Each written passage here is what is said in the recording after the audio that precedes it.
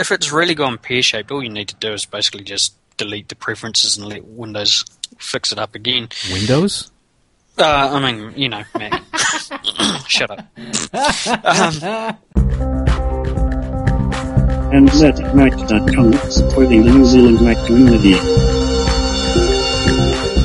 Welcome, everyone, to NZMac.com, podcast number 31. This is David, and I'm here once again with Darren. How you doing, Darren? I'm pretty good, considering everything that's happened. We're going to talk about Snow Leopard tonight. So We're recording this on the 28th of August, 2009. The last time you and I did a podcast, we were at, what was the name of the hotel? The Novotel. No, it wasn't the Novotel. Yeah, it was the Novotel. Yeah, it was. Was it? Yeah, you're right, because that's where I usually stay when I'm in Wellers. That's right. So we were at the Novotel, and I was there overnight, and so you came down after work, wasn't it? And then didn't we try to persuade one of the guys? I think I was listening to that, and we kind of sounded like idiots. Hey, are you installing Boot Camp on that computer? Actually, I didn't hear back from him. I heard back from him once. He was going to sort it out with the guys what they were going to do. But I actually went grabbed some documents. I actually thought it was one of the models that you could easily replace the hard drive on, but it turned out it wasn't. It's a somewhat more complex thing with that model. With the later model ones, you can't basically pop out a tray and that's it. Do you have to remove the screen? Yep. No kidding. Is it one of those? Yep. Oh man. Yeah, they went backwards with the later one. Because they had that run. It was the one that didn't have the rounded back, I think it was. And where you replaced the RAM, there was just a door on the bottom, right. And you just pop the hard drive out, pop the RAM out, and but yeah, there's none of that on the new ones. So it's all signed, sealed, and delivered again. Okay, so what people didn't hear on the podcast is that after we finished recording, we did go up and well, you were the one that kind of diagnosed what the problem was just by kind of monkeying around with it, and so the guy was pretty grateful, and he let me do a late checkout as a result. So I got to stay there, which was handy because I don't think I was flying until about 2 p.m. And I had a series of meetings the next morning, and I didn't really want to just leave my bag. After the meetings, I wanted to kind of go chill out for a bit before I got on the plane. But not that it's a long flight home, but to Dunedin from Wellington. But no, that was good. That was actually a lot of fun. But we certainly sounded pretty goofy on that podcast.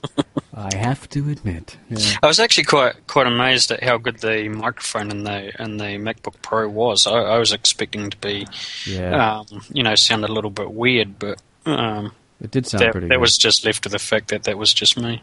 No, it was no. It was you're right, because a lot of people do expect the fact that it would sound, because that was recorded entirely using the onboard mic, which is just right around the left speaker of a 15-inch MacBook Pro unibody from late 2008, and I actually use that mic primarily just when I'm recording lectures, so because I record most of my lectures and. I'm talking huge theaters with 200, 300, 400 students in them sometimes, and it records just fine. I mean, you do hear the echo from the theater itself, but a lot of the theaters, lecture theaters at Otago, have some pretty good sound dynamics. Particularly one in particular, which is actually used for theatrical productions. So the sound quality is amazing. So it picks it up just fine. Yeah. So I agree. I think it was good sound quality overall. Yeah, I was actually quite amazed that it picked it up because you spent most of the time leaning back away from the mic, and I was quite amazed that it picked that up pretty good. So. Yeah, it is pretty neat. How the gain, I guess, it's a pretty high quality mic, I have to admit. So we're going to talk about Snow Leopard tonight, right? Because it just got released. Yesterday. Today's 29th, so it got released technically yesterday. Yep. Now, I haven't installed it, and basically, here's the rumor that I've heard, because we're recording this on a Saturday evening, it's just past 6 o'clock, and what I've heard, because I called Magnum Mac on Friday, I think it was, or Thursday, my local Magnum Mac here in Dunedin, they said that they weren't going to get it because necessarily tomorrow, i.e. being Friday, or on the weekend, simply because the flight from Australia was delayed, and therefore they're not going to technically have it. But then I'm seeing online tonight, like within the last couple of hours, that the Albany store, I believe, and the Newmarket store of Magnum Mac, unless they're one and the same, or I'm not sure, they have copies of it, and you can actually go and buy it there. And apparently they have loads of copies. So I wouldn't have been surprised if I would have moseyed down to Magnamax this afternoon, I probably would have actually got a copy. I didn't order a copy through Apple. Is that how you got yours? I just I also helped fill out. I just clicked on the link and went through the Apple Store and all that. But I got mine, like, it was actually later. Normally an order will come through and it'll be here around about lunchtime. Right. So there was definitely a delay. It didn't look like, I suppose it was 4 o'clock when they left Auckland. Right. And given, an 8-hour drive, so that's around about 12 o'clock there, so I don't know what happened there. Well, they would have flown it from Auckland to Wellington. They would have put it on a plane, surely. No, possibly, yeah.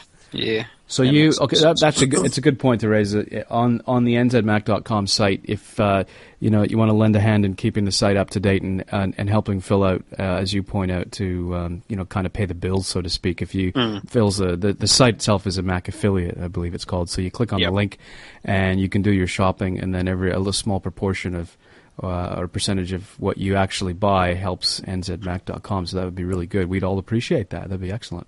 Yeah. So you ordered it. When did you order it? Well, I got paid on Wednesday, so I ordered it on Wednesday. Really? Excellent. Yep.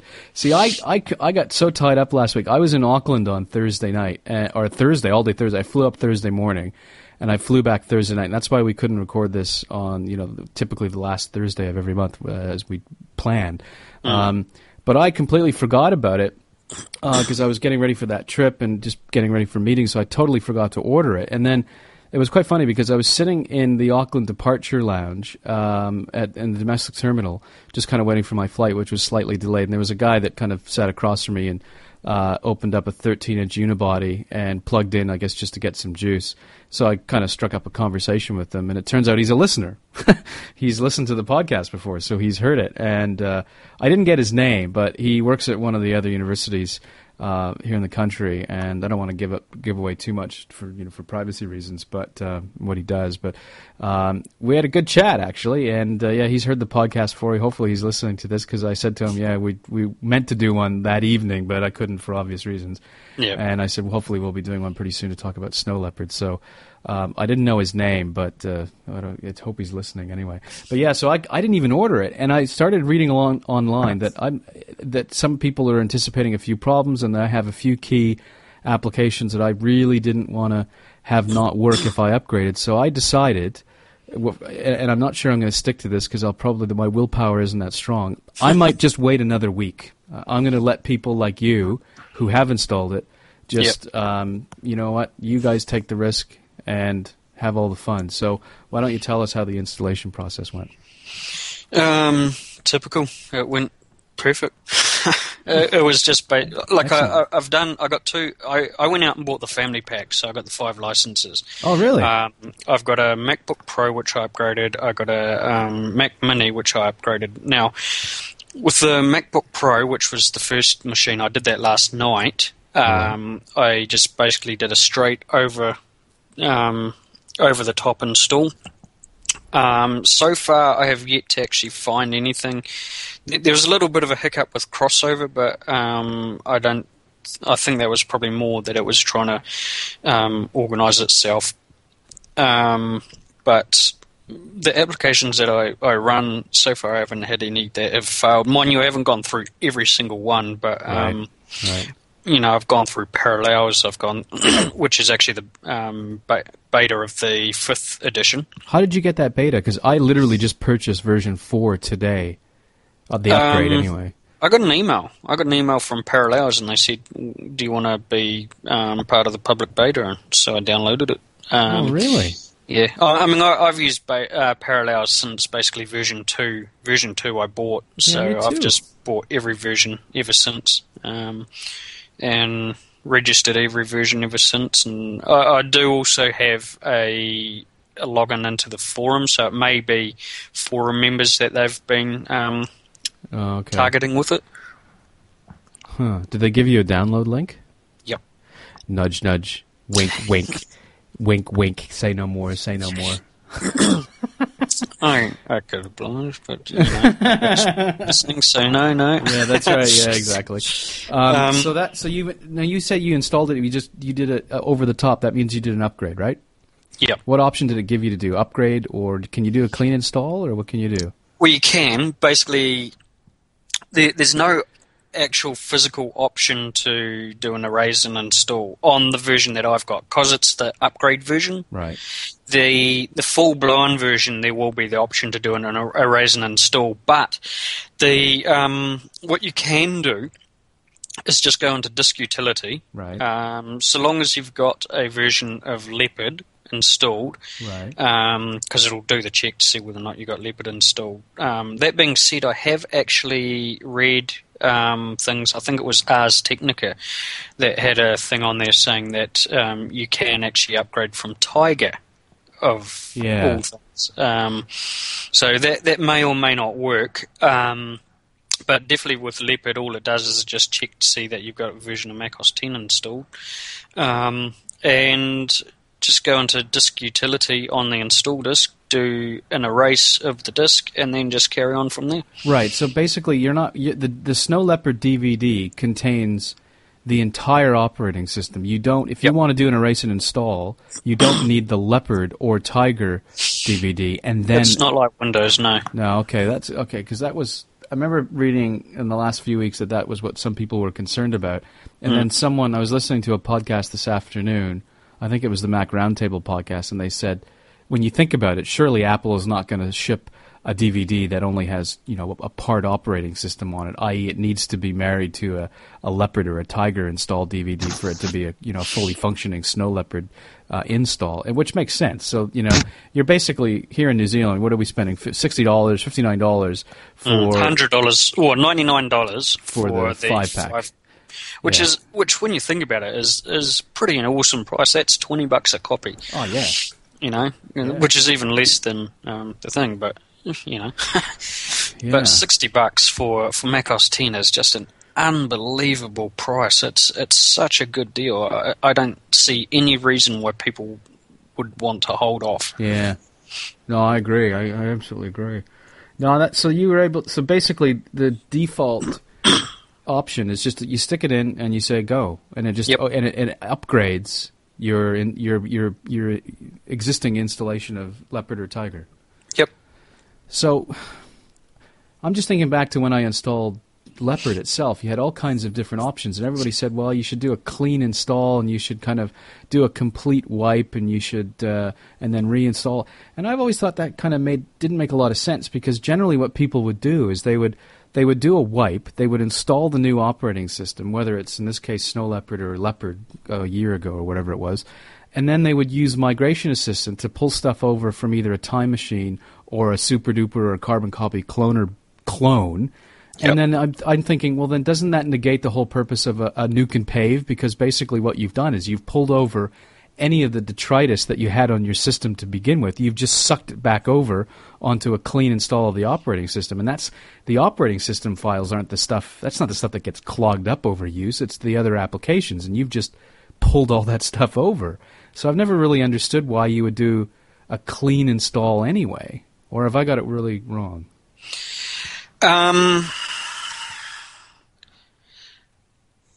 Yeah, to a certain extent that probably is the case. I think essentially what it's doing is pulling all your preferences and all that back so that when you run your application... but you can get around that. If it's really gone pear-shaped, all you need to do is basically just delete the preferences and let Windows fix it up again. Windows? Mac. Shut up. Love it. Yeah, Windows fixes everything. Yeah, right. Proper hammer style.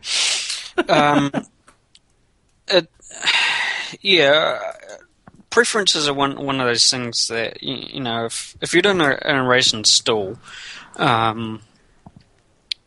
you really it's more to do with the files and all that. If it's corrupted and things like that, you're not actually re-importing plugins and all that necessarily, which are causing the issue. Well, you're not. So when you do use Migration Assistant, you migrate stuff over. You're not pulling that, because I was under the impression you're basically pulling over everything to do with that particular user, which would include any of the application. You are, but a lot of the plugins are installed system-wide. so they're actually sitting in a different different part. Right.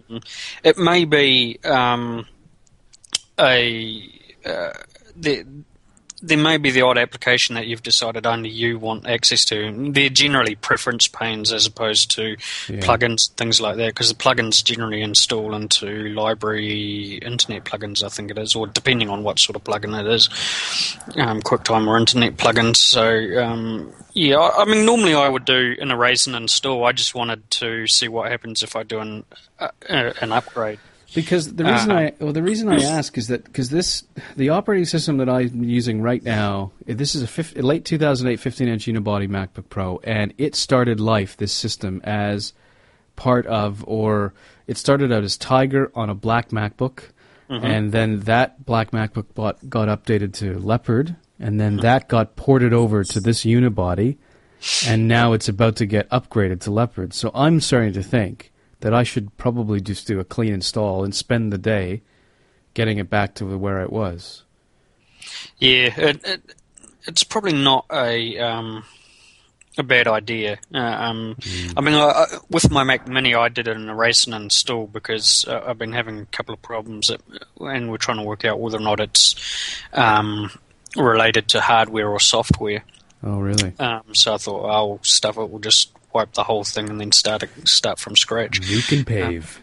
But this on my MacBook Pro, I decided I'll just check it and see how it goes and install it. One of the things that is kind of good about doing the install over the top is QuickTime 7. Yeah. Because if you've got the Pro license installed, it will automatically select QuickTime 7 as the list of applications to install. Otherwise, it's a manual. You have to tick the box, don't you? Yeah, right. I haven't actually got to the point of seeing what level of support QuickTime Pro has. A clean install has, because there's no QuickTime preferences in system preferences anymore. Oh, really? Yeah, so there's no option to go into QuickTime and enter in a license or anything like that. So, in other words, if I do a clean install, how much time am I really looking at spending getting me back to where I was before I did the clean install? Like, well, that's largely dependent on the applications and all that you had. Because I think I've got everything on this machine is probably about 200 gigs. That's probably what I'm at right about now. So it's not a huge amount. I actually have no idea how many apps I have, but I'm pretty diligent about. If I delete an application, I use Pathfinder to kind of look through and find files related to it. Not sure I trust these applications like AppDelete, which will look for files on its own and say, hey, this is part of whatever it is that you're trying to uninstall. You should nuke it, and then you nuke it, and then something else doesn't work. So I look for something. Usually what I do is if I uninstall, let's say, VLC, I'll look for anything with the word VLC in it using Pathfinder, and then if I find a bunch of preferences and stuff like that, I'll delete it, and I've been fine. So I've been pretty careful over the years in kind of removing stuff that just doesn't belong. But I'm just I really am concerned that if I do a clean install, like if I do a nuke and pave and put Snow Leopard fresh on this machine, and then I use Migration Assistant, am I actually going to get right back to where I was using Migration Assistant, or is there more work that I have to do in terms of configuring the applications that I use? And, what about mail? Or is all my mail stuff going to be there? That's what I kind of worry about. If you're doing a restore from a profile backup, then all your mail and all that will pull across. All the application settings and all that will pull across. You will probably still have to do the manual installation of the applications, but that's not necessarily a bad thing. Right. It's really. I think it's one of those 6 of one, half dozen the other things. If you've got a lot of applications and you can't be bothered reinstalling them, then generally a over-the-top install will be fine. Yeah. I mean, to be honest, I've had absolutely no problems doing that. I think the only one that I sort of really had an issue with was going from the beta to 10.1. I think there was an issue there because the beta changed. Yeah. I mean, we're going back to, the first 2 editions of Mac OS X. Yeah, and I have to think that if the default option for when you slip a Snow Leopard DVD in your drive, if the default option is to just upgrade over top, then surely Apple must be sending a signal that your average punter doesn't really need to do a nuke and pave to get the optimal performance out of their machine. Because I always sit here and wonder, okay, had I not done an upgrade to Leopard from Tiger, but had I actually done a clean install of Leopard, would I be seeing a slightly faster machine? And I'm not 100% convinced. But then sometimes I wonder, I really don't know because I have no I have no control group, from an experimental perspective. I don't have a frame of reference for comparing it. But I've always wondered that would I have a slightly faster machine had I done a nuke and pave? And I'm not convinced that I would. In my experience, no. Unless, of course, there's some real dodgy plugin that's decided that it's going to basically screw things up. I think, to be honest, just doing an install over the top is more than enough for most people. I don't see any reason why it's going to have any issues or anything like that. So how long did it take for you to upgrade your MacBook Pro? Yeah. Yeah, I think it was about an hour. Yeah, that's what I've been reading. It was about an hour to do it. Yeah, I mean, Dave, as I was saying before, I was reading the Dave Pogue column, and he said something about it being like 20 minutes. I'm like, what the hell? What's he doing to get that? He probably doesn't have everything installed, that's why. Yeah, he's probably, fresh install of Leopard, and that's about it. Yeah. But it is, it's definitely a painless install, let's put it that way. I haven't come across anything that's broken yet. And then the big question is it faster? Do you notice a difference?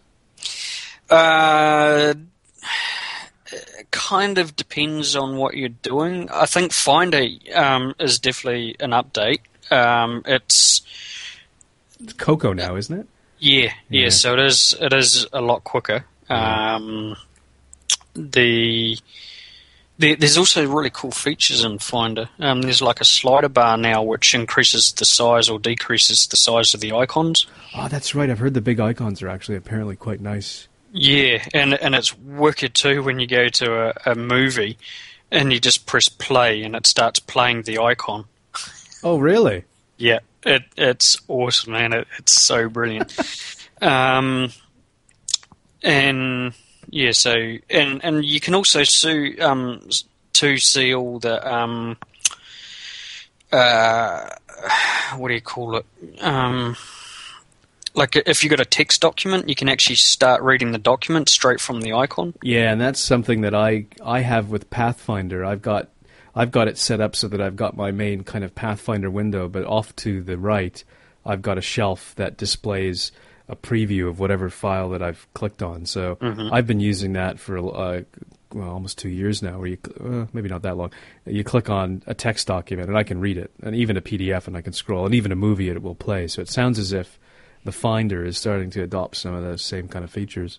Yeah, and it's really working quite well. I'm quite impressed with some of the features.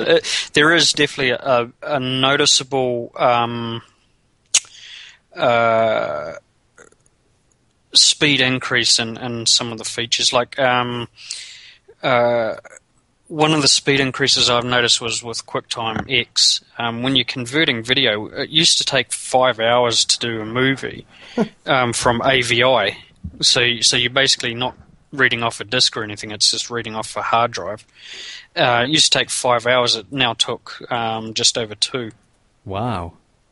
So that whole change to QuickTime 10. Well, I say QuickTime X because it's not really 10. It's actually, I suppose, version 8. Yeah, right. That whole change to QuickTime is just, A, it looks beautiful, and B, it's just so much quicker, although they have actually called it version 10. Have they? Interesting. Really? Oh, yeah. Really? Okay. So you open up the movie and it's gives you that sort of nice window that you had with which one? What do you call it? The iTunes. Oh yeah.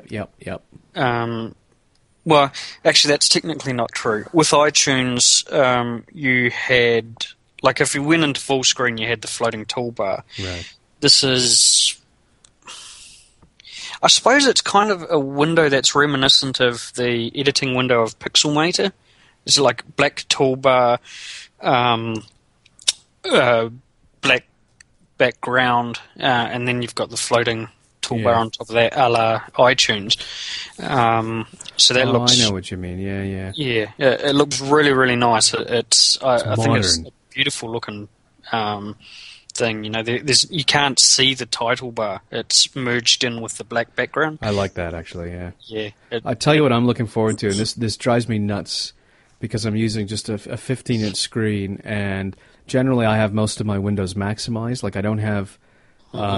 Smaller windows in most applications. So if I've got an email message and I want to, I don't know, that's kind of a bad example because I've found a recent shortcut to that. But if I want to move something somewhere, I've got to kind of reposition my windows and then kind of drag it. And if I have to do any drag and drop operations, I've got to basically move some windows around. And then I can do the drag and drop. So with this one, now what you can do is with Snow Leopard, you can grab the file, pull it down to the dock where the application which you want to drag it to is open. You hold it over that application icon for a second or two, and then something pops up showing all the available windows of the application that you want to drag it to. You drag it. You basically continue holding your left mouse button down and pull that file that you're holding, so to speak, to the window, and then boom, it drags it there. And I'm thinking that's fantastic for, for those of us who don't have two 24-inch cinema displays, who are basically real estate challenged, as I call it. So, yeah, I'm looking forward to that. Yeah, no, there's a lot of... Apple's really put a lot of thought into the back end of Mac OS X. Apparently there's like 1,000... 1,000 features, new features. And most of those, probably 90% of those, are actually behind the scenes. So stuff that, if you're going in there trying to search through every sort of window and nook and cranny and all that to try and find glaring changes, you probably be quite disappointed because a lot of that stuff is hidden from view.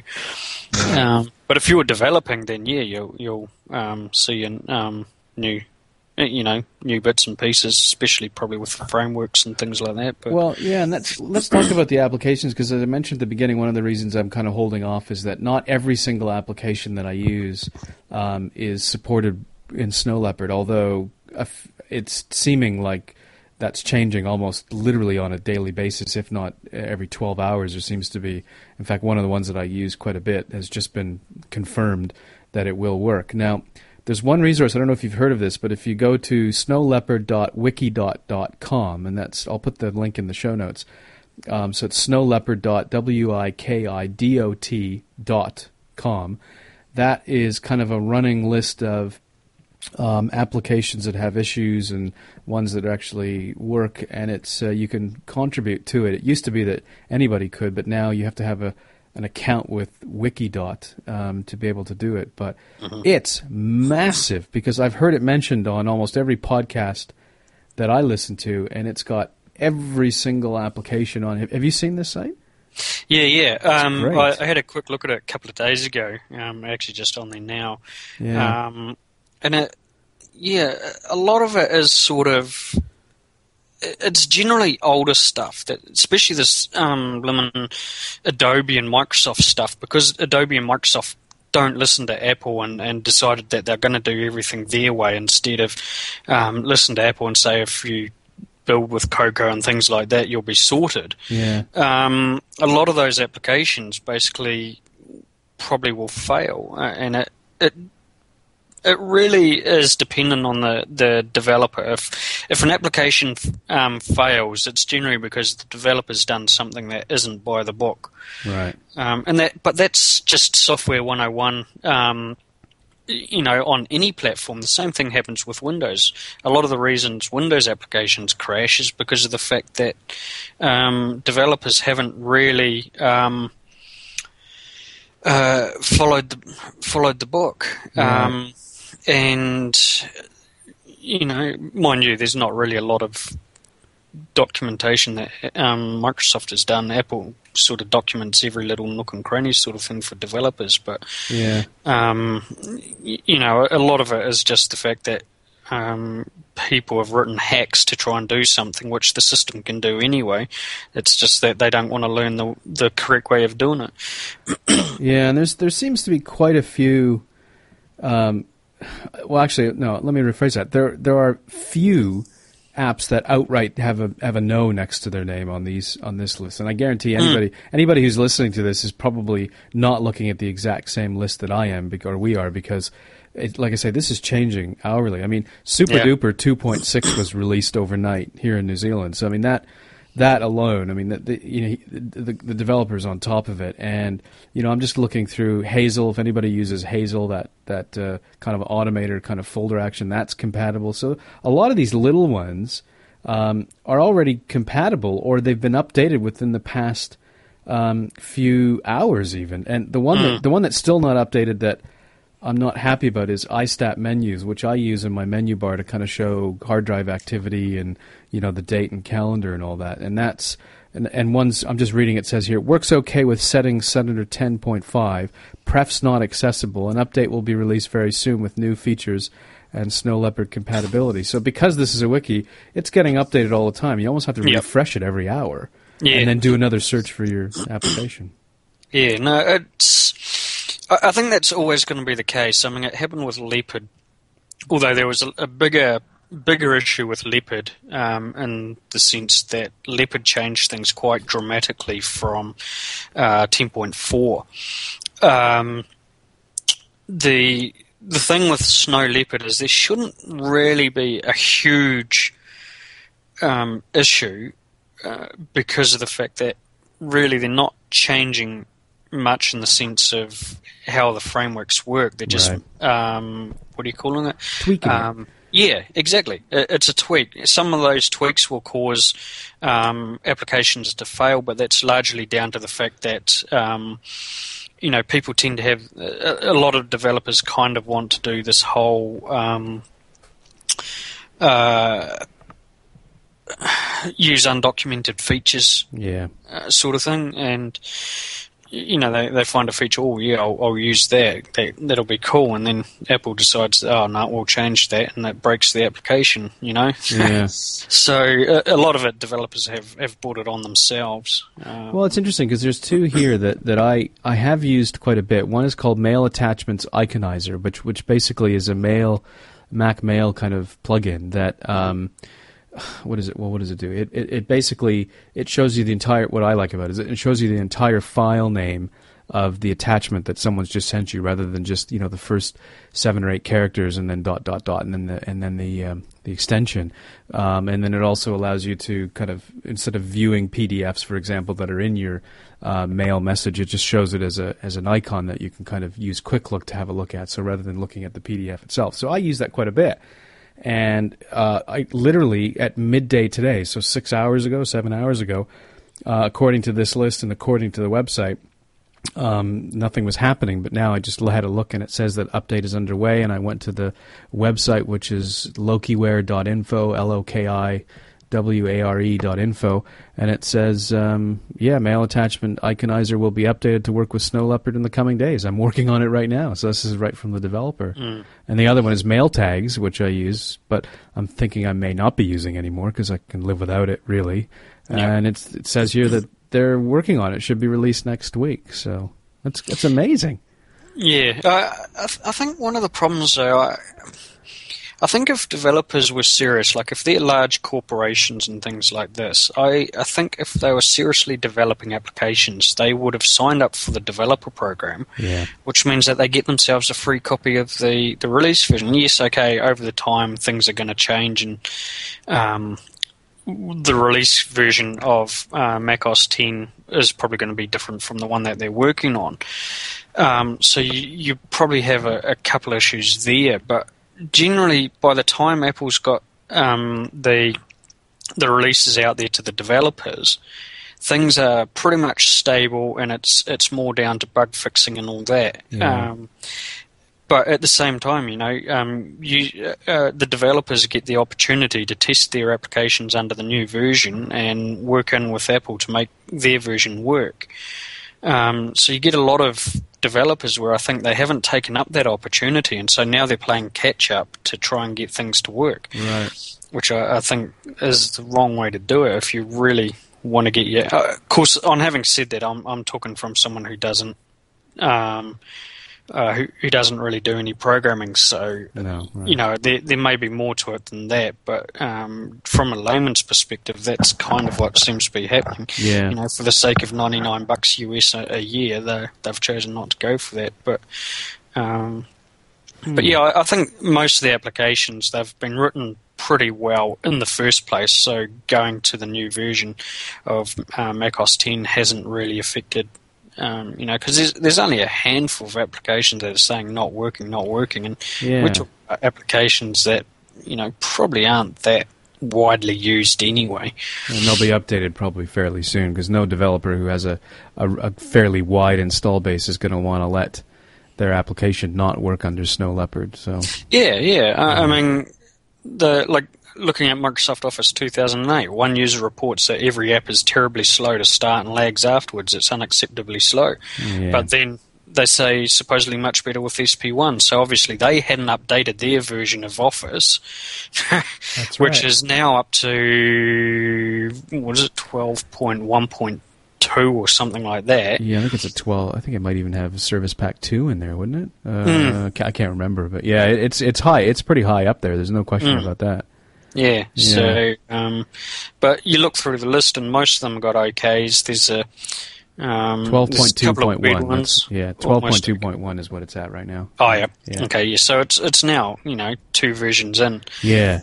Sort of thing. So, there's MySQL Workbench. Generally, it's stuff that's probably...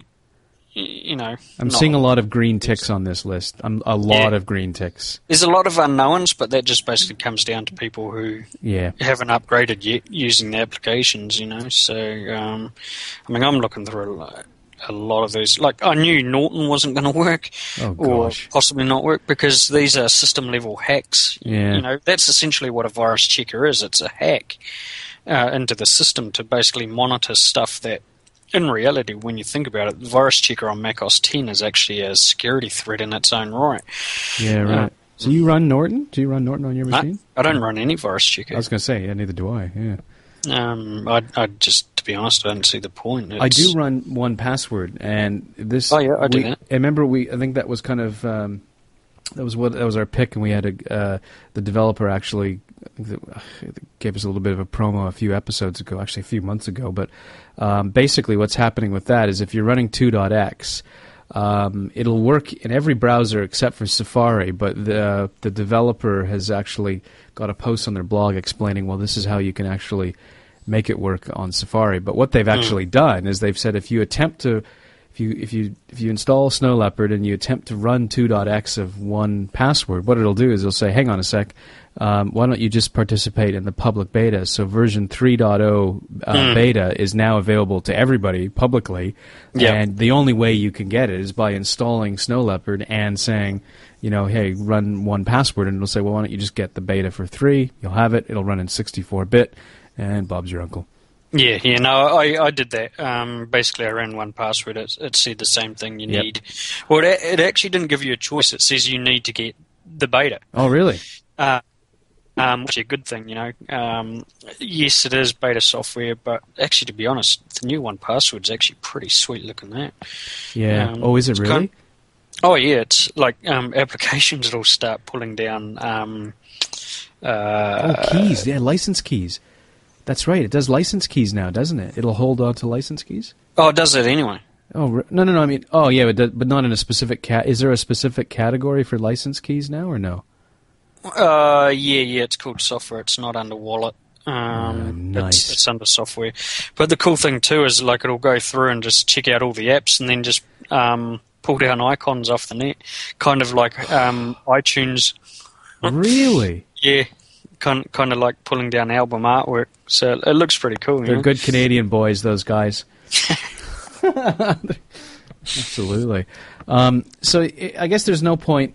There's no if anyone's, because normally I remember we used to say you never ever install an X.O release, a .0 release. You just don't do it. So this one is probably okay to, if you want to install 10.6, this is 10.6.0, you're okay to do it. You don't have to wait for 10.6.1. Well, I've basically gotten every new version of Mac OS X right from the word go, and I have had a grand total of 0 problems. There you go. It's really generally the people that say, "Oh, don't ever go the 10.0 release or whatever." The ones that are saying that are the ones that are probably running dodgy hacks, like the one that caused all the blue screens. It was a hack into the system to get it to do something that it wasn't designed to do. And so Apple releases it thinking, everyone's playing the game.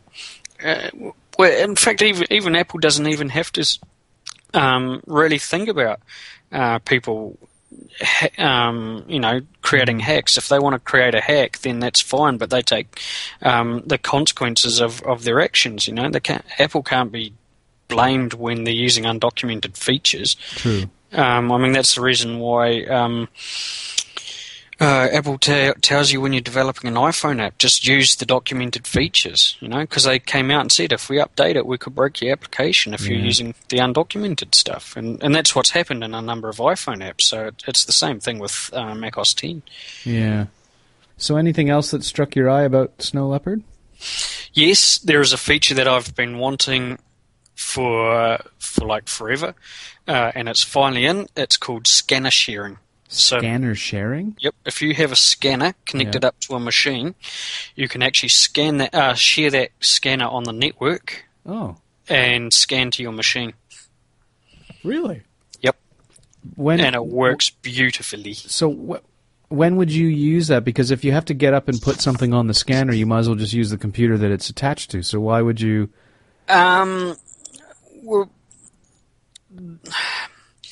Yes, that is to a certain extent true, but if you've got a scanner with a sheet feeder... Oh, I see, okay. It makes sense that, all you do is just whack in all the sheets and then just go to your... go back to your desk and just go import scan and then bang, bang, bang, bang, bang. You've got all the stuff there. So it's just like printer sharing, but now it's scanner sharing. Yep. Oh, I didn't know that was in there. Huh. No, that's just basically a new thing. It's definitely not been in 10.5. Well, that's kind of neat. So that's a feature that I've been really wanting. Stacks has changed. I don't even use Stacks. You know that? I don't even use it. I use it all the time, actually. Really? For navigation? I've been basically since, what one was it? Was it 10.5.7 or something? When they introduced List, which basically took it back to how... oh, yeah, I know what you mean, yeah. Which version was it? Mac OS 9 that did that? Where you could have a folder and then you could traverse the folder? I'm not sure. Sorry, it was before Leopard. It was 10.4 that had it. And 10.5 they ditched it when they went to Stacks. Yeah. And then people complained, and then I think it was about 10.5.6 or 7 when they introduced it back so that Stacks actually traversed the folders. Huh. But now, when you have turned on or even grid array and that way, you can actually go into folders. Oh, really? Oh, yeah, I've seen that on the I've seen that on the video. Yeah. Or some video, anyway. Yeah, so that's actually a really cool feature. It makes things a lot nicer. It just basically changes the stack window to whatever it is that you've gone into, sort of thing. I'll still probably end up using LaunchBar. LaunchBar was just updated today. It's one of those other apps that just been updated today. And I use that to navigate all my folders because it's entirely keyboard based. I don't have to use my mouse to go to stacks and then hold it and all that, and hold the mouse button down to navigate. Well, you don't have to do that anyway. Oh, you don't? Okay. I don't like using my mouse. Do that on the thing. Yeah. You just click on it, it just locks the thing, and then you can just scroll up and down and go through the folders as you see fit. It's been that way since they changed it to lists. But it looks nicer because you have that that kind of, you know how Growl has that transparent or translucent window with messages on it? Well, that's basically what Stacks looks like now. Oh, okay. And that's including the folder look, the list view. So it's got that nice sort of grey, transparent look. So that's quite nice. That's a really nice feature. Yeah, it's kind of actually difficult to say. It's not like going from 10.4 to 10.5 and saying, you know, this feature's different, blah blah blah. There's a lot that's actually changed. You know, there's 1,000 new features in Snow Leopard under the hood, and it's all under the hood. You know, I haven't yet had a chance to go into Exchange. I can't do that until I get to work. So you're going to use, that's interesting, because I thought about whether I would even use it, and one of the reasons I'm thinking I won't use it is that I don't want my address book populated with everybody at the University of Otago. Well, you won't. Oh, okay. That doesn't happen. Oh, it doesn't? I thought it did automatically. Nope. No, it doesn't populate your address book. Even currently, it doesn't populate your address book. Oh. It has a directory address that hooks into the network, and so basically when you're on the network, it'll pull down the addresses from there, but it won't install the addresses onto. Oh, okay. Oh, well, maybe that is something I'll look into then. Because I mean, for me, the big thing at work, our email server is Exchange, but Entourage is a big steaming pile of turds. It's a horrible application. I mean, Microsoft just truly doesn't think about any platform other than Windows. Well, you heard what's coming next year. At the end of next year, is it'll actually be Outlook for Mac. Yeah, but whoop-de-doo. because in that 1 year it's going to take them to release Office 2010. Yeah. We'd have been using Apple Mail. Yeah, Apple Mail. So there'd be no real reason. I mean, the only reason I want to get Office in the first place was to be able to hook into their server with Exchange, with Entourage. But Entourage uses webmail, which is stupid because webmail at work is blocked by the proxy. Oh. So I can't use Entourage anyway when I'm at work. Works perfectly fine when I'm going through the wireless, because I'm not going through the proxy. But as soon as you go on the network, that's it. It's all stuffed. You can't. I guess I'll have to look really closely at what I'm going to get on and going on the Exchange, because quite frankly, I get all my email through IMAP anyway, so it's an IMAP account. And I've been off the Exchange ever since I moved to Mac, whenever it was, the end of 2006. So, and I've had no problems. I mean, I haven't felt like, you know, I'm lacking because I'm not on the Exchange at work. So I'm not even sure I need it, to be honest. I mean, I know it's kind of a good inroad for, you know, small business or even large businesses. Now you have no real excuse not to have Mac in the enterprise and all that good stuff. But, you know, really and truly, you cannot be hardwired into the enterprise and function just fine.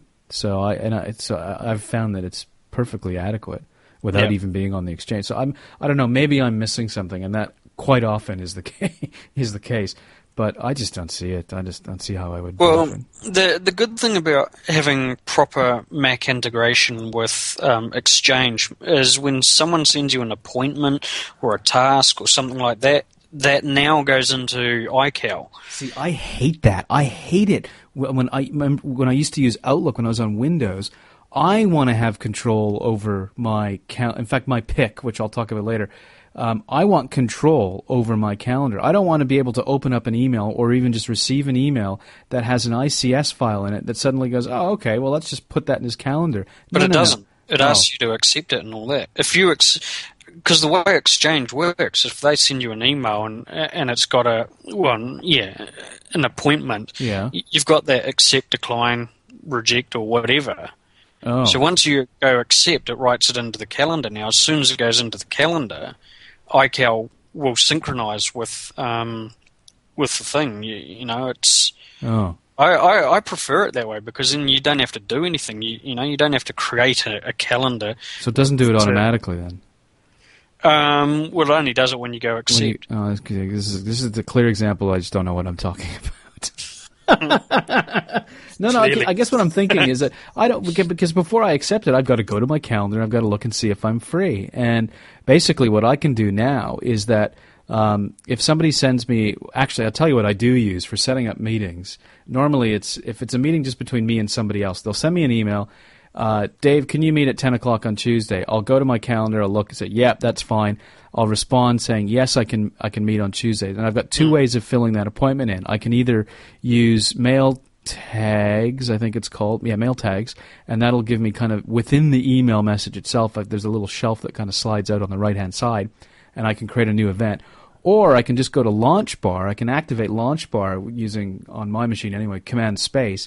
And then there's a bit of a syntax that you kind of type out saying, just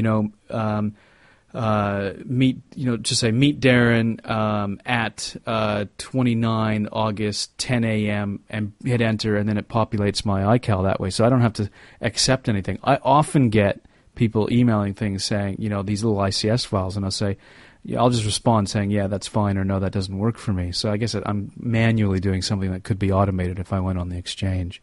So I see that. Yeah, that's the thing with the Exchange is because you've got integration with your calendar, people can actually see whether or not you're free. Because it works both ways. If you put an appointment into iCal... See, I don't want that either. I don't want anybody to see when I'm free. I don't want my calendar. So they can actually see my calendar and see if I'm... On the Exchange side of it, yeah.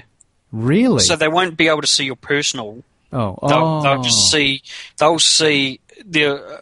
I haven't actually seen exactly how it's going to work, but I assume there's going to be a separate calendar. Yep. On an iCal for Outlook or Exchange, so that they'll only see what's in your Exchange calendar. Right.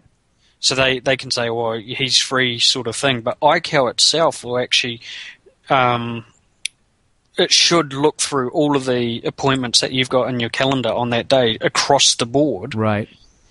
And say, well, actually, there's a conflict. Do you want to do this, that, and the other? But they won't see the conflict if it's a personal But they'll see the times that I'm free and the times that I'm not free. Because only on the Exchange side. Whatever appointments in your Exchange calendar, they'll see, but they won't be able to see anything else. I don't know. That doesn't sound like I'd be terribly keen on. I'm getting grumpy as I get older. I'm just getting, what is it? Jaded. That's it. Jaded. That's the word. I don't know. I don't want. You know what I do use? If I have to meet with more than two people, I use a service called whenisgood.net. I don't know if you've ever used it. It's just amazing. You go in, it's totally free. You just select the dates and the times that you're free, and then you send a specific URL to all those people, and you say, right, you lot, here's like a bunch of days over the next 2-3 weeks or whatever. Everybody click the days that they're free, and then eventually once everybody does it, then you can go in and see when everybody's free, and then you can set that time for a meeting and email them and say, right, let's go. We're meeting that day. It's brilliant. I use it all the time, and it's just a brilliant little service. And to me, that way, they do see when you're free, but actually that's true. They do see when you're kind of free, but it's what I usually say is that here are the times that I can be available. So that's kind of interesting. So Exchange support. Mm. I mean, for me, that's a big thing because we use Exchange at work all the time, and even our scanner, our copier, it sends emails of stuff that we scan. So we've got that too, and that just sends an email right to your email address. So it'll be nice to not have to go into webmail just to download a file that thing, because webmail's a pain in the butt, because the way that Microsoft does theirs is that typical Microsoft way of it work. It looks nice and pretty and has more functions if you're using Internet Explorer, but any other browser, you just get a bog standard thing and that's it, whereas we don't have that problem at all. I scan something on I throw a couple of pieces of paper in our scanner, or it's a big printer actually that functions as a scanner as well, throw it in and say email it to me, and then by the time I get back to my office it's in my inbox on my IMAP account, so it works fine. Yeah, I don't have a problem. It's actually one of the best things that we've ever done. It's been around for a couple of years now, and for us anyway. And it's actually fantastic because I'm almost entirely paperless. I don't like anything on paper. Almost to the point where even student assessments, a lot of them, if it's a small enough class, it's just you're emailing it to me. You're not printing it out. So it's just excellent. Well, that's the problem. I've been trying to get the guys at work to do that, because they do a report from the call system. They print it out. Yeah. They drop it on my desk. Well, why? Why not? You've got a perfectly good email system from the system itself, the call system itself. It has a feature to email the thing, print it off and send it off. It's a PDF document anyway, so you're printing out a PDF document so that I can go over to the scanner, scan it in to make it a PDF document. That's right. Exactly, yeah. It's just ludicrous. All you need to do is just send an email. Yeah. And the good thing, too, is with the iPhone, I get the email and I can read the PDF directly on the iPhone. So, they can flick me jobs and I don't have to wait until I get back to my desk to get all that information. I know. And it's just, the problem is you just can't tell anyone. People on Windows, they like to print things out. Mainly because it's kind of depressing looking at a Windows screen all day. That's right. You've solved it. You've solved why Windows sucks, because it's depressing looking at a Windows screen all day. Well, it's certainly depressing when you're looking at Windows 2000 and all that, with the grey screens and all that. Oh, Windows 2000 was we're getting way off topic, but Windows 2000 was probably the most stable Windows operating system in the past decade. I mean, maybe Windows 7 will be better. It remains to be seen, but yes and no. I actually prefer XP. I think XP was the nice. That's what I'm running on through Parallels. That's what I'm running. So.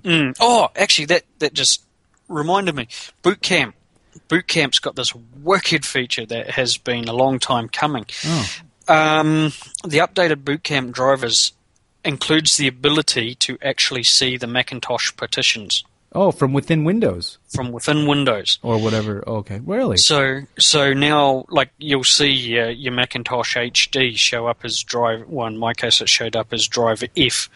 So basically, you can get files without having to boot into Mac OS X to get the file off there so that you can boot back into Windows because, so that is it. That's kind of sexy. It is. It's a very handy feature. I don't know if it's something they've programmed or if they've bought out, because I know there's a company that actually does software for that. I forget what it's called, but they've. I think Apple probably would have worked in with Microsoft to actually make it a file system. I see what you mean. Yeah, so something had to happen behind the scenes, you're saying. Yeah, but what would have been cool would have been if I don't think they've worked in with Microsoft to do. So that's in the new Boot Camp drivers then. So when you install Snow Leopard, you get that automatically. Yeah, and you still have to boot into to Windows and then run the Boot Camp installer. Well, that sounds pretty good. So that's if you have to go into the devil's advocate, you do have that ability to at least not have to flick back and forward just to get a file that's sitting on your thing that you need to edit in Windows and flick off, sort of thing. That will be handy, actually, I have to admit. Although the reason I went to Parallels 4 today is because I'm anticipating that I'll be using Windows a little bit more over the next few years, but for a variety of reasons. So I think, that still is quite of a nice feature. It really is. Yeah. See that whole Exchange support and Mail. I use Apple Mail all the time. I think it's quite a nice, it's uncluttered. It's just a nice, handy thing. But it's now got to the point where there's only one application that I need Windows installed on my machine for. And that's Internet Explorer, so we can get into our stupid call system, which is a big pain in the bum. For me to have that ability to ditch Internet Explorer and even ditch Parallels, as good as Parallels is, I would much rather not have the need for Parallels. I know what you mean. Yeah, I know exactly what you mean. Yeah. Because I have another Windows application, which theoretically I need Windows for, but I get around that using Crossover. Yeah, okay. So I'm actually running the Windows application without Windows, and I would use that to do IE7 if I could get away with it. Yeah, right. But at the moment I have to have Windows specifically for the fact that I can run Internet Explorer 7 so that I can access a cool system which has been poorly written in the first place. Stupid Aussies don't know how to write software. We're going to get emails. That's loaded Wookie at... Oh, well, we're at it. Haha, you lost the Bleeders Low Cup. Gotta rub it in. Was it the Ashes and all that? Although I have to say... that was a bad weekend for Australia last weekend. Yeah, but on having said that, though, the Bleeders Low Cup wasn't a win. It was 1 point. Okay. So let's do picks. What have you got for this week? For this episode? Pick. All you do is pick. Oh, sorry. That's actually a very good question. I suppose my first pick is Snow Leopard, but we've just... First pick? Oh, okay. You can't pick Snow Leopard when we've just been spending the last hour talking about it. I know. Actually, to be honest, I haven't really had a... I've got a great one. And what's that? Because it goes... Because I've had some interactions with a developer on it, too, regarding a very weird issue, but... because we were talking about syncing and we're talking about iCal, what I've done for the longest time is I use, because I'm a prof at Otago, most people know that by now, but so we have to have office hours, and generally students email and they find other ways of communicating with you and all that, but the university generally expects us to have, a set amount of time a week where students can do the drop-in. They don't, but, they like to have us be in our offices just in case a student needs to come and see us, which is totally fine. So what I do is I set those office hours, but because I'm dragged 18 different ways on an average week, often I have to change those office hours, and I don't do it like the day of, but I might a week or two in advance I might have to shift those office hours, just by an hour or two one way or another. So instead of 12 to 2, I might be there from 1 to 3, for example. Yep. And what I do is I tell students in my classes, what you do is you go to my website, and then you click on the link where it says contact or contact/office hours. And what I've done is that I use Google Calendar to basically show when I'm going to be in my office. And then with Google Calendar, you can actually embed that calendar in a website, which is exactly what I do. And then what I do is I use iCal to have a separate calendar just called Office Hours, so that I update, if I'm sitting at my desk and I have to shift my office hours, I go into the specific Office Hours calendar within iCal, shift the office hours, and then instantly what happens is I use a program or application called BusySync, and BusySync will sync your iCal with your Google Calendar, and as soon as you change it in iCal, BusySync says, oh, there's a change, hang on a second, it starts syncing it up with your Google Cal, and then immediately on my website, students will see that I've got, it's the most up-to-date time of when I'm going to be in my office. Yep. So this works really well, and it actually works with, another way of do it is that with the iPhone, and because if you have a MobileMe account, obviously any change you make in your iCal gets synced over the air using MobileMe, and it'll appear in your iCal, and all that's really cool. So I can be anywhere in the world, really, and if I have an internet connection on my iPhone, I can change it on my calendar on my iPhone. That'll sync back through MobileMe to my iCal, and then iCal will sync using BusySync to my Google Calendar, and then students can see that, if I'm in Wellington and I might not be able to make my office hours for 12 the next day, I might be there at 12:30, then they can see that. Yep. So anyway, this is the long way of saying that what was introduced, I think it was Macworld this year, is the kind of successor to BusySync, and that's called BusyCal, and it's basically an iCal replacement. And what they bill it as is that, it's kind of what iCal would have been or iCal should have been or something. Or it's actually, maybe they don't bill it as that, but a lot of people do say, this is a pretty sweet application. I didn't install it at first, but I recently installed it about a week or two ago. And it's pretty slick, and it gives you a lot of different kinds of controls over how you can view and navigate through, your week views and your month views. There's all kinds of different ways you can tweak it, and whether you scroll a week at a time or a month at a time, for example. And it's really sweet. And you can put the weather on certain days, and you can have sticky notes on your particular days, that kind of thing. It really is kind of like a super enhanced version of iCal. And I played with it for about a day or so, and it replaces BusySync, so it syncs with your Google Calendar. It'll also sync calendars over the LAN if other people are running the application, and so on and so forth. And it's just a really nice application. What was really interesting is that whenever I'm in the office at work, for some reason, every once in a while, and there's no pattern that I can tell just yet, I get a notice that pops up and says, hey, your license is only good for one computer. Someone else is running this license, and here's their IP address and the name of the computer. And I look at it, what the heck? And I try to look up the person's name on our contact list for the university, and they don't exist. So I'm kind of scratching my head saying, I don't know what this is. So I ignored it the first time, and then it came up again a couple of days later. And I finally thought, well, I better email the developer because it's still in beta, BusyCal. Mm-hmm. It's still in beta. So I emailed the developer and I said, look, not for nothing, but this is what I'm seeing. I don't know if it's an issue, but, here it is. Hope it helps. Have a great day. Love the product. And they said, well, basically you have to go to that. And they responded saying, basically you have to go to that person and say, look, you're probably running BusySync, right? And because they probably won't be running BusyCal. They might, but they're probably running BusySync. And you have to upgrade it because you're using an old version and it's got some kind of clash with the license codes. And because they're on the same network, that's why BusyCal is saying, whoa, something's wrong. Yeah. And I said, well, I replied saying, well, I don't know who this person is. And it's, we're an organization of several thousand people with several hundred Macs, I'm assuming. And, I'm not really sure what to do. And the guy, his name is John, so he's probably listening to this. Or I'm going to tell him to anyway. He responded. He responds really quickly on Sundays, as a matter of fact. And he said, "Well, look, I'm really sorry. I don't know what to tell you. We can't really fix that. Do you want a refund?" And I went, "No, because I love the software because it's amazing. It's a nice little application. It totally has replaced my iCal." And I said, "No, but let's just see if we can work and fix it." So we're trying a few different things right now. I'm going to work with our ITS guys and see if we can kind of resolve it. And then he's kind of given me a few suggestions. Very, very helpful guy, I have to say.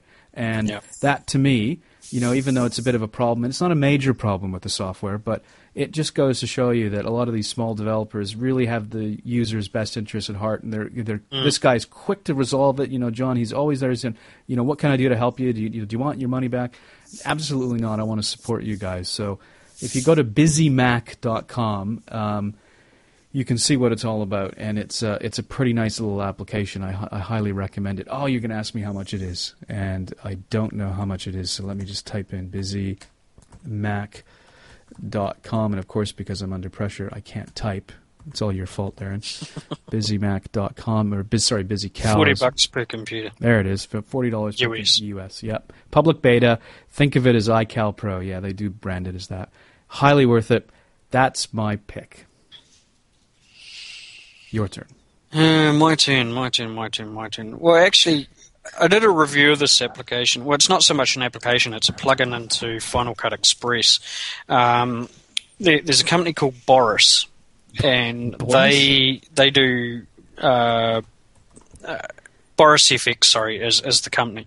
They do effects plugins for Final Cut Pro and Final Cut Express and all that, Adobe Premiere and all those sorts of things. And the application itself is, the effects themselves are really quite amazing. The one that I was looking for, it sort of came up. I was looking on NZ Mac and the RSS feeds that Phil's got at the bottom of the screen, and there was one for a plugin called Cartoon Look, and what it does is it basically turns your video frames into a cartoon looking oh, really? thing. Yeah, basically, if you've seen the movie Scanner Darkly, you'll understand what I'm getting at. Basically, it's a technique called rotoscoping where oh yeah, I've heard of that. It basically draws over the frame, and get, you can adjust all the weight of all the lines and things like that to give it even more hard look and all that. But it comes with 4 plugins. 4 of these plugins. It's Cartoon Look, Pencil Sketch, Charcoal Sketch, and Watercolor. And basically, I kind of like the Cartoon Look and the Pencil Sketch because Cartoon Look was one that I've been looking for many a year, and the Pencil Sketch is quite nice because remember the Aha video, Take On Me? Yep. But it's basically that effect.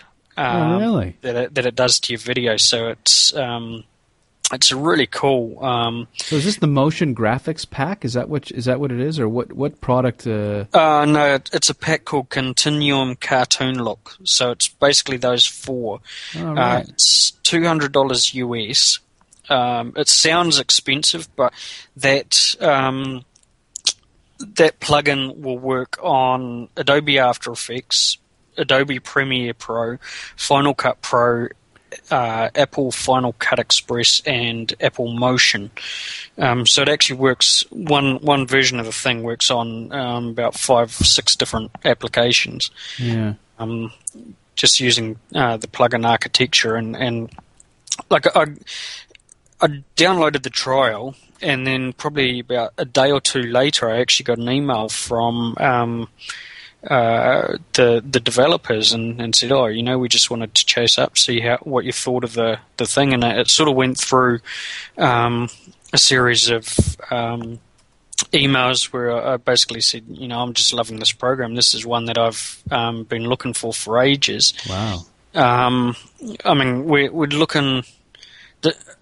2001, I think it was when I jumped over from the Amiga platform onto Mac, because the Amiga was sort of basically through mismanagement was dying a slow death.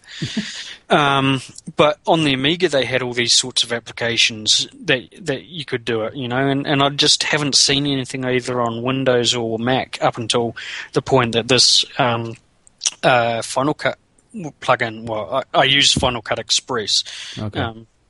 So I just say it's a Final Cut plugin, but it's good. It basically all you have to do is just select the clips that you want, and then just click on the plugin in its rawest form, and just go for it. But you can go deeper into the effects and alter line weights and colors and things like that, and then you go apply, and it does it.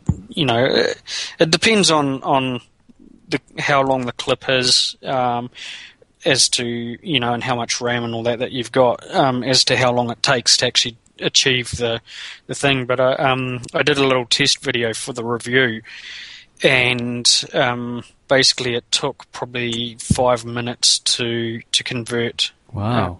The frame, and we're talking probably, I think it was about 10-second clip.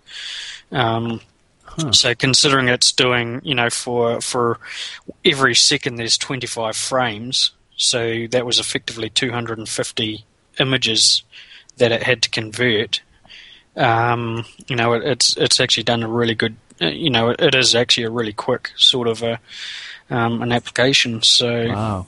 That's really good. So if you do a lot of video, this could be something that you could be interested in. And they've got others as well here. I'm just looking at their website. Yeah, they have got a big array. I mean, they're big, full-on package, the Boris box set. Yeah. It's $2,000 US, but the amount of stuff that is in that package is just it's just phenomenal. It'll basically sort every video developer's needs. Yeah. Wow. So, and it supports the big package obviously supports more applications as well. It nice. supports was it Avid, so all the high end video applications, Cut Studio and all that. So that would probably have to be my pick, even though I've done a review of it. It's definitely something that I think people should check out. Continuum Cartoon Look, yeah. Yep. And that's at borisfx.com. Yep. And just basically try out the trials. I go onto the site, try out the trials, and see whether or not they work for you, if they do what you want them to do. Yeah. But I would say you'd be hard pressed to find anything on that level elsewhere. I mean, I've been trying to find shareware, open source, commercial stuff.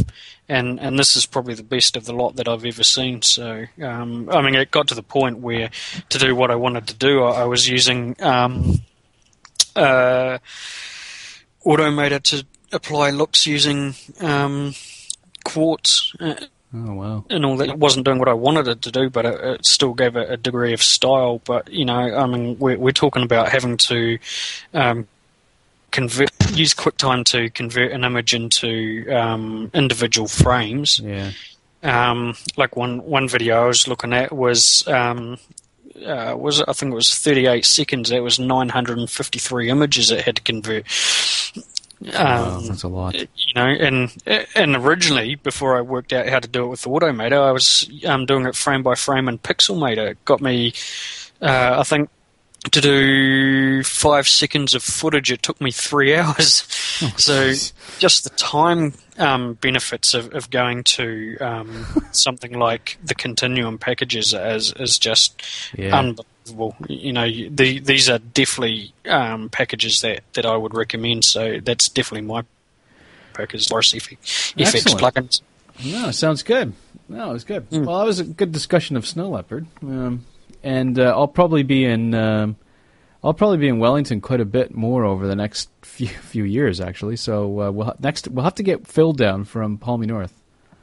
Yeah, and we can do like a 3-way kind of sitting in some cafe or something like. As long as it's not too loud, I guess. But yeah, that'd be. Most of the cafes and all that in Wellington are pretty cruisy, but yeah. So no, that'd be good. Just an on the spot, face to face podcast. Yeah, that's right. Put a microphone in between us, and then have at it. It'll be like a 4-hour podcast or something. We'll have to split it up and release it like an hour at a time or something like that. So that would be pretty cool. Just a big epic.